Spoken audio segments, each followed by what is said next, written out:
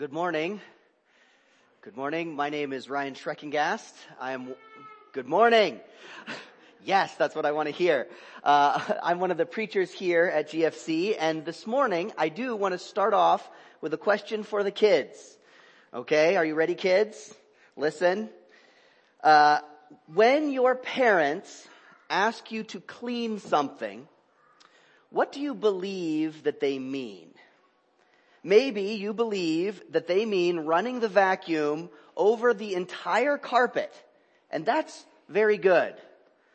But I suspect that what the parents mean by clean has less to do with the number of times that you run the vacuum over the carpet and more with how much dirt is still remaining at the end. Or, kids, what do you believe your parents mean when they tell you to eat your dinner? Maybe you think that means that you should take at least one bite of each piece of food, even the ones that you don't like. Again, good. But maybe parents, for them, it means eating the food until it's all gone. Yes, until it's all gone. The difference, kids, between those things is a question of persistence. Finishing what you have began. Even if something good is begun, it's not finished until it's finished. But adults, let's consider for a moment what this principle means when we apply it to obedience in Christ. How many times do we fall back into old sins? How many times do we begin to trust Him in very narrow circumstances only to fail to persist when things start getting hard? Do you thank God for the money that He has provided you when you have enough to take your family out to eat? But do you grumble in your heart when you wonder if you are really going to have enough money to both tithe and pay your bills this month? Do you rejoice at the friends that God has given you in this church, but get angry when there is conflict that requires emotional investment and time to resolve and the friendships stop being easy? Friends, do you let your heart dictate to you what you believe to be true about God? When it comes to your relationship with God, salvation only comes through persistent belief in Jesus Christ. That is the main point of our text this morning. And just like we will see from the Hebrews who experienced God's salvation from Egypt, it is far, far too easy for us, friends, to harden our hearts in rebellion against God. So in the book of Hebrews chapter 3, which if you have one of the Bibles from the lobby is on page 942, the author reminds his audience, as you'll see in our outline, that as Moses was faithful, Jesus is perfectly faithful. And so he warns his audience to take care to not harden their heart like Israel did. Why? Because point 3, the result of unbelief is sin and the inevitable wrath of God. That's where we're going this morning. So let's start by reading verses 1 through 6 together and see how the author of Hebrews draws a very crucial connection between Jesus and Moses. Therefore, holy brothers, You who share in a heavenly calling, consider Jesus, the apostle and high priest of our confession, who was faithful to him who appointed him, just as Moses also was faithful in all God's house. For Jesus has been counted worthy of more glory than Moses, as much more glory as the builder of a house has more honor than the house itself. For every house is built by someone, but the builder of all things is God. Now Moses was faithful in all God's house as a servant to testify to the things that were to be spoken later. But Christ is faithful over God's house as a son. And we are his house, if indeed we hold fast our confidence and our boasting in our hope. In the same way, Moses was faithful to offer salvation. Jesus is faithful, and even more so. The author of Hebrews has spent the last 2 chapters identifying for us the role of the Son.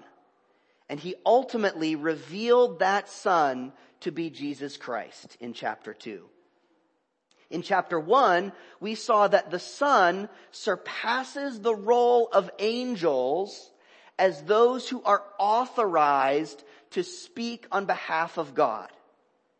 And in chapter 2, we saw that the Son surpasses even the power of death to rule over those who cling to Jesus. And so now here in chapter 3, the author progresses this argument to the topic of salvation. He does so first by introducing this comparison to Moses. Why Moses? Why is Jesus here not described as faithful like the patriarchs, Abraham, Isaac, or Jacob? Because the role that Moses played in the history of the people of Israel is that of Savior. Or you could say Messiah. Moses was the instrument of God's salvation from the slavery in Egypt. And so the author here draws a direct comparison in verse 2 between Jesus and Moses. Jesus is a faithful Savior, just as Moses was a faithful Savior. How? According to his appointment by God in his appointed role. And that role is clarified in verse 3 as the builder, and in verse 6 as the Son. There's a pattern here worth drawing out. The author of Hebrews does not deny God's past messages in many ways, or in many times and in many ways, as it said in chapter 1, verse 1. He doesn't deny that, but he demonstrates that Jesus is superior in his role as both messenger / son. The author does not deny that, does not deny that the messages which were declared by the angels proved to be reliable, and every disobedience received a just retribution in chapter 2, verse 2. But he continues to demonstrate that Jesus is superior in his role as both ruler / son. And so here in chapter 3, the author does not deny that Moses was faithful in all of God's house as a servant in chapter 3, verse 5.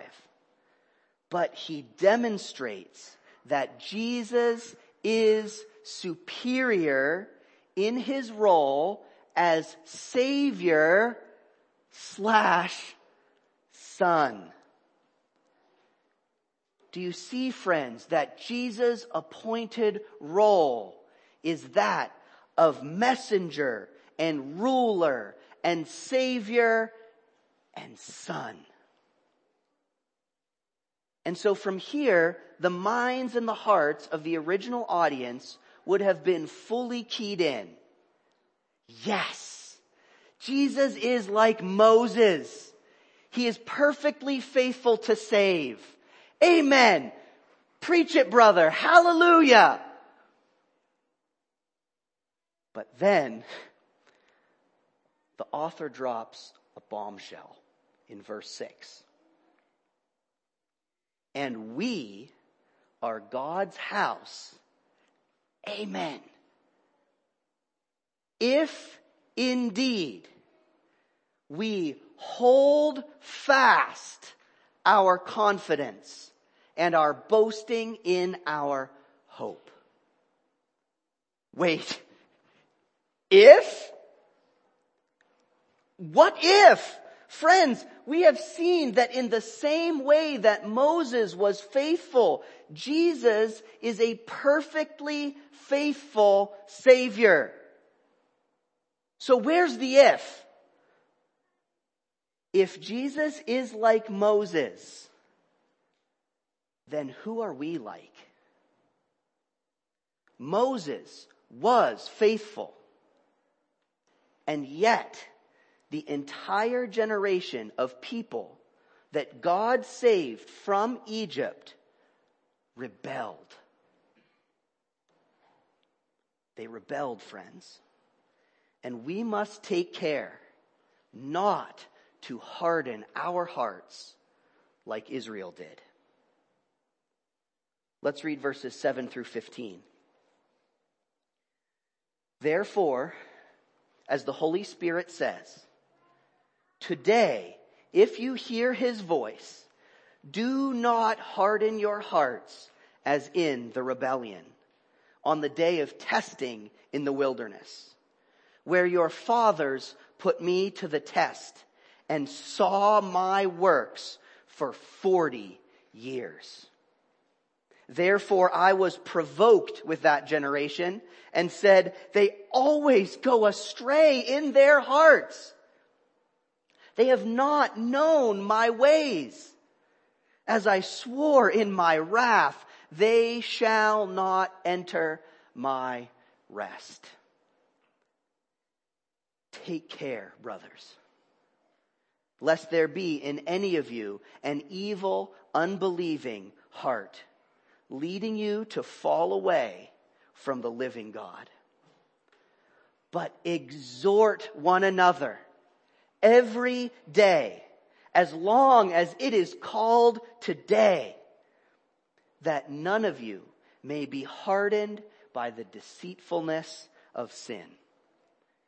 For we have come to share in Christ, if indeed we hold our original confidence firm to the end.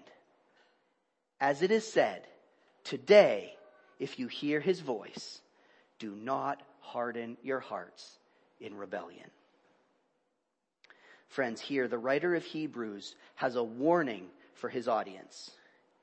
If Jesus is faithful like Moses, then take care that you are not like that generation of Israel.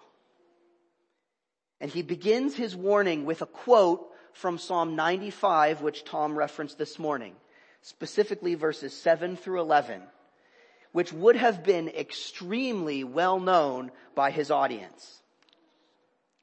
The structure and the style of the book of Hebrews implies that the book may have first been delivered as a sermon, spoken aloud by a preacher.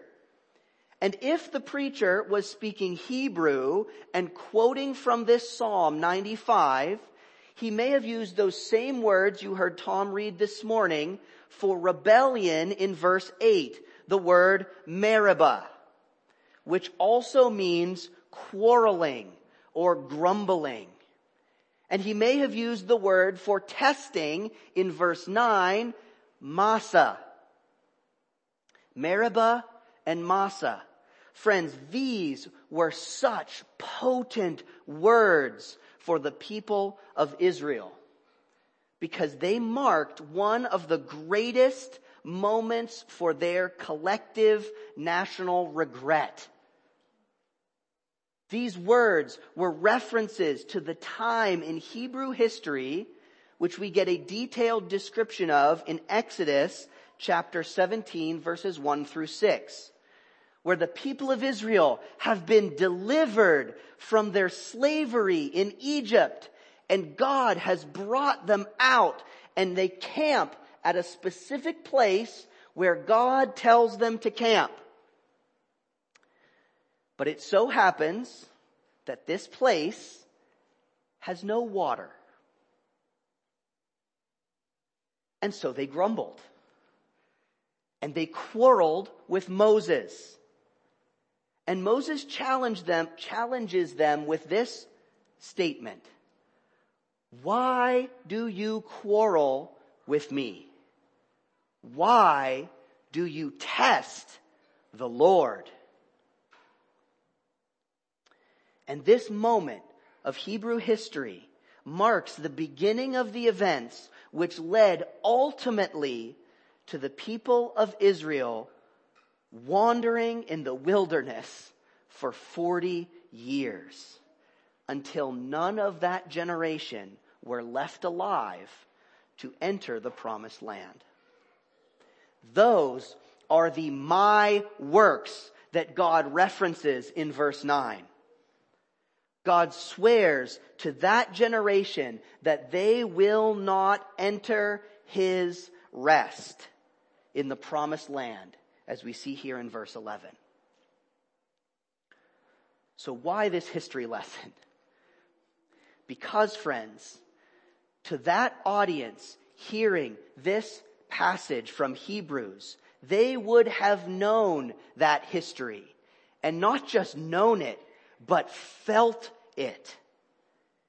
And friends, we must know that God's salvation from slavery, as delivered faithfully by Moses, required something of the people. It required that the people believe that Moses' message from God was reliable. But they hardened their hearts, friends. And in the same way, God's perfect salvation, as delivered faithfully by Jesus Christ, requires you to believe that Jesus is reliable. Verse 12 explicitly states the warning, "Take care, brothers, lest there be in any of you an evil, unbelieving heart, leading you to fall away from the living God." Do you see how the preacher here calls his audience his brothers? These are not unbelieving Gentiles, but fellow members of the faith, those who have heard the good news of Jesus, his gospel. But friends, simply hearing the good news is not enough. An unbelieving heart will still rebel against the living God. And so the preacher here reiterates his warning again in verses 14 and 15. For we have come to share in Christ if we hold our original confidence. How long? Firm until the end. As it is said, today, if you hear his voice, do not harden your hearts as in the rebellion. Friends, if Jesus is faithful like Moses, then are you like Israel? Will you hear the good news of salvation? Will you begin taking steps only to harden your heart through unbelief and fail to enter the promised kingdom? Is that you this morning? God forbid. God forbid that any of us hear this message and harden our hearts. So let's consider that warning this morning, friends. Let's consider how these verses apply no less to us this morning than they did to the original audience listening to a preacher, which has been recorded for us in Hebrews. And no less than they would have applied to the audience hearing Psalm 95. And no less than they would have applied to the first freed Hebrew slaves. How does it apply? It applies first by knowing that we must not harden our hearts as in the rebellion. Learn from the wrath of God against the generation of Israel in the desert, and do not let your hearts test the Lord. Now, that is very easy to say, friends. I know that. But it is much harder to do. Especially when the Lord takes you and places you in a waterless wilderness. Do you fear that the Lord may have brought you out of a bad situation and into a worse one? A worse job? A worsening relationship with your kids?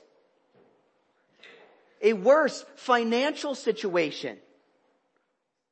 A worse spiritual season with the Lord Himself?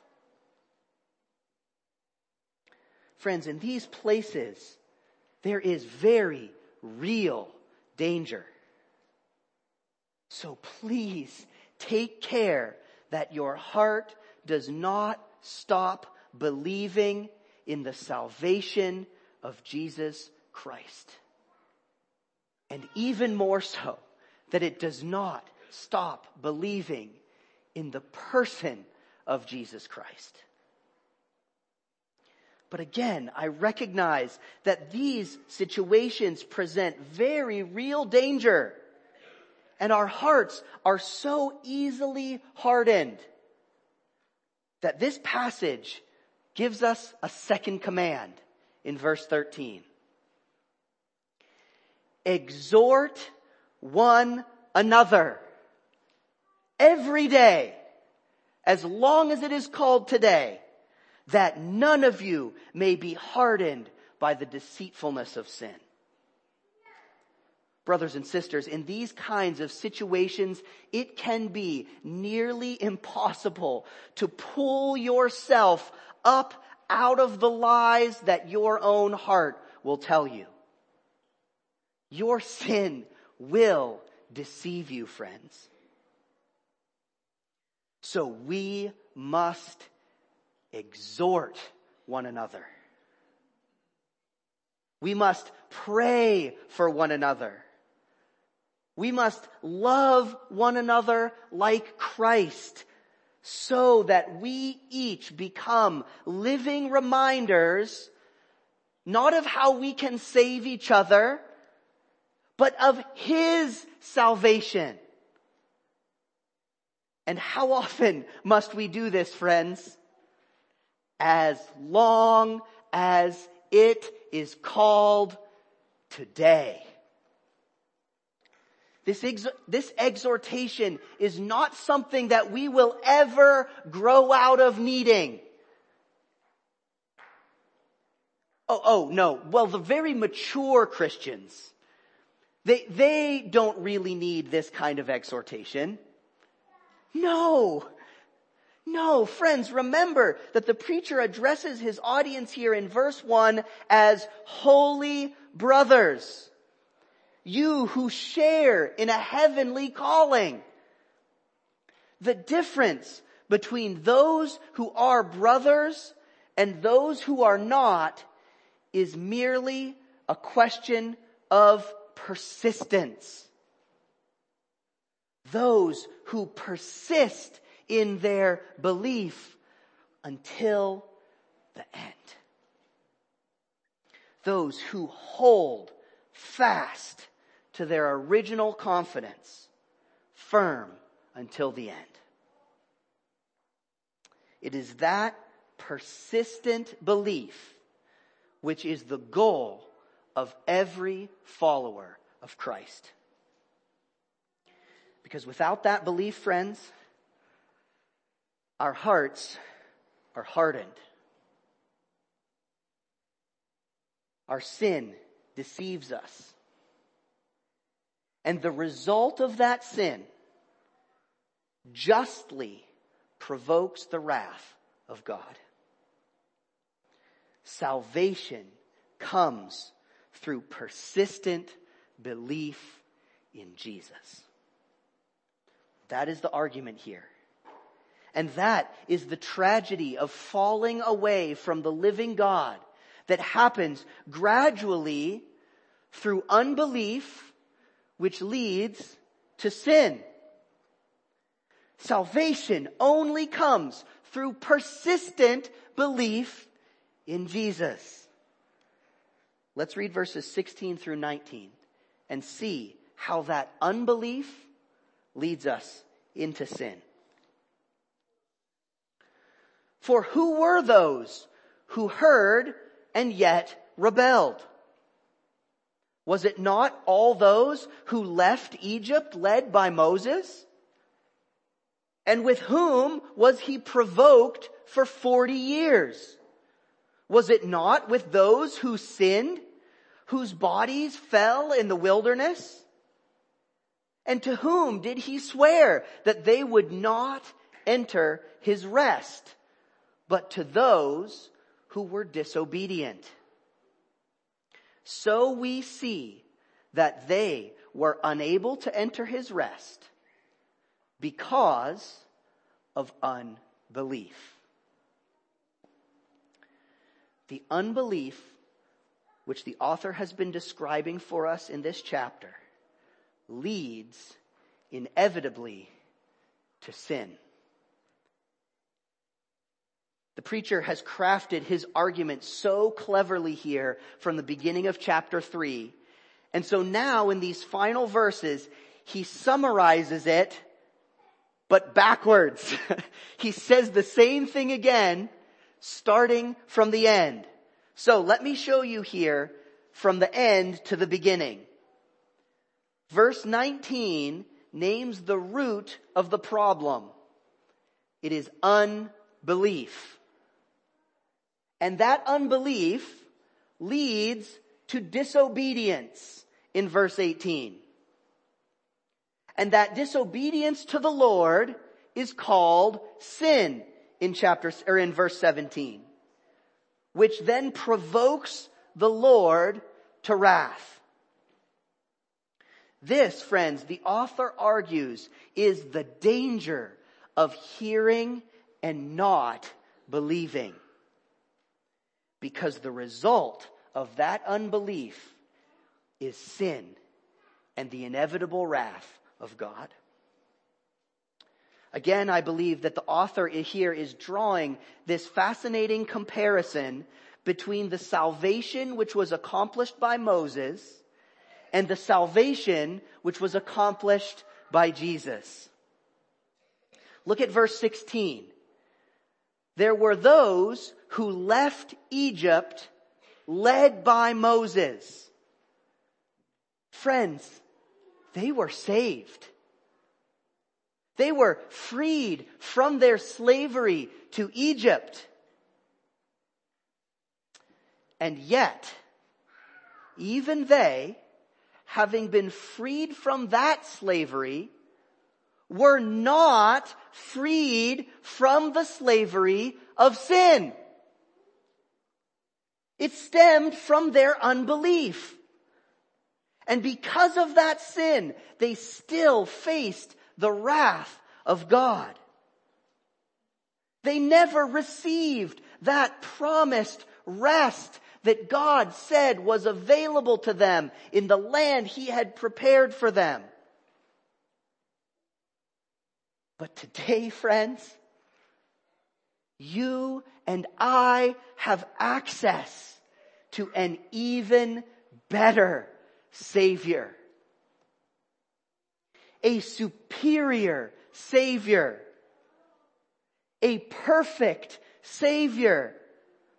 One who does not merely bring earthly salvation, but who does bring salvation from slavery to sin. His name is Jesus.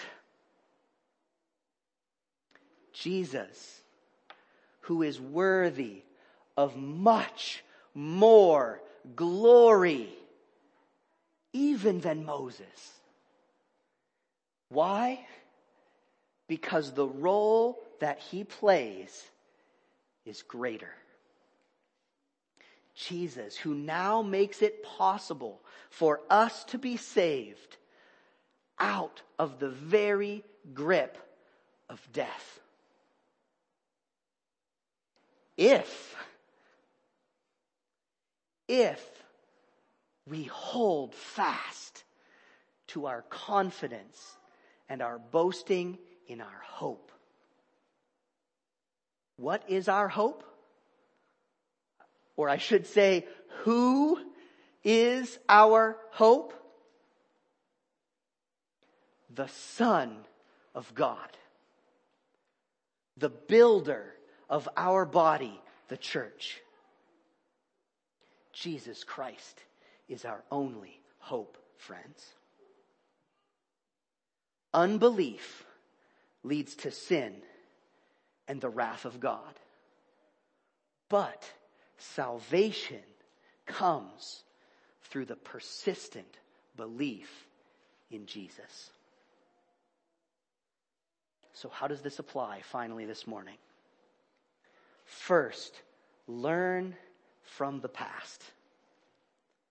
Recognize the danger of a hard heart which leads ultimately to sin and thereby to God's wrath. Heavenly brothers, do not assume that you are beyond the need to guard your heart against unbelief, especially in difficult times full of suffering. Because Israel is not the exception. They're the rule. And when we find ourselves in a waterless wilderness, our heart begins to harden and our sin deceives us into unbelief. Which is why, friends, there is no moral system separate from Jesus Christ that can ever be sufficient for salvation. No matter how good you are or how well-intentioned, no matter if you start eating one bite from your plate or if you vacuum the whole carpet, if you do not keep your heart in alignment with the Son of God, then you will sin. And you will face the wrath of God for your disobedience. And so the second application for us this morning is to persist. Persist fervently in the belief that every word of Jesus Christ is reliable. We must guard our hearts for as long as it is called today. We must guard against the temptation to disbelief the truth of Christ's role as messenger, ruler, Savior, and most of all, Son. What might it look like if we begin to disbelieve those things? We might begin to pick and choose the parts of God's word that we like to believe. When we handle our money, we might handle it as if we believe it's really ours and that our money is the source of our security. Or we may believe that we should love our friends, but not our enemies. We may begin to not take captive every thought, but begin to entertain bitterness or resentment against our brothers and sisters. We may camp, as it were, at Meribah, the place of grumbling. We may make a habit of grumbling against the hardships that God asks us to endure, even when we are there with Him. We may masa or test the Lord, demanding that He treat us with the fairness that we believe our good deeds somehow deserve. Friends, even when it is hard, especially when we face suffering, even when there is the very real danger of bodily death, we must persist in our belief in the salvation offered by Jesus Christ. Why? Because Jesus is our confidence. He is our hope. Nothing else. Because salvation only comes through persistent belief in Jesus. Let's pray.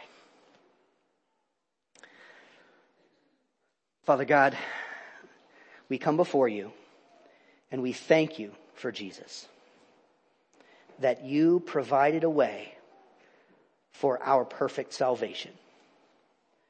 Not merely salvation from things that we face in this world, God, but perfect salvation. The kind of salvation that can only be bought by the blood of your Son. God, I pray that we would persist, that we would exhort one another, that we would encourage each other to remember the truth of your word, that you are reliable, God. So, Father, we thank you so much for Jesus.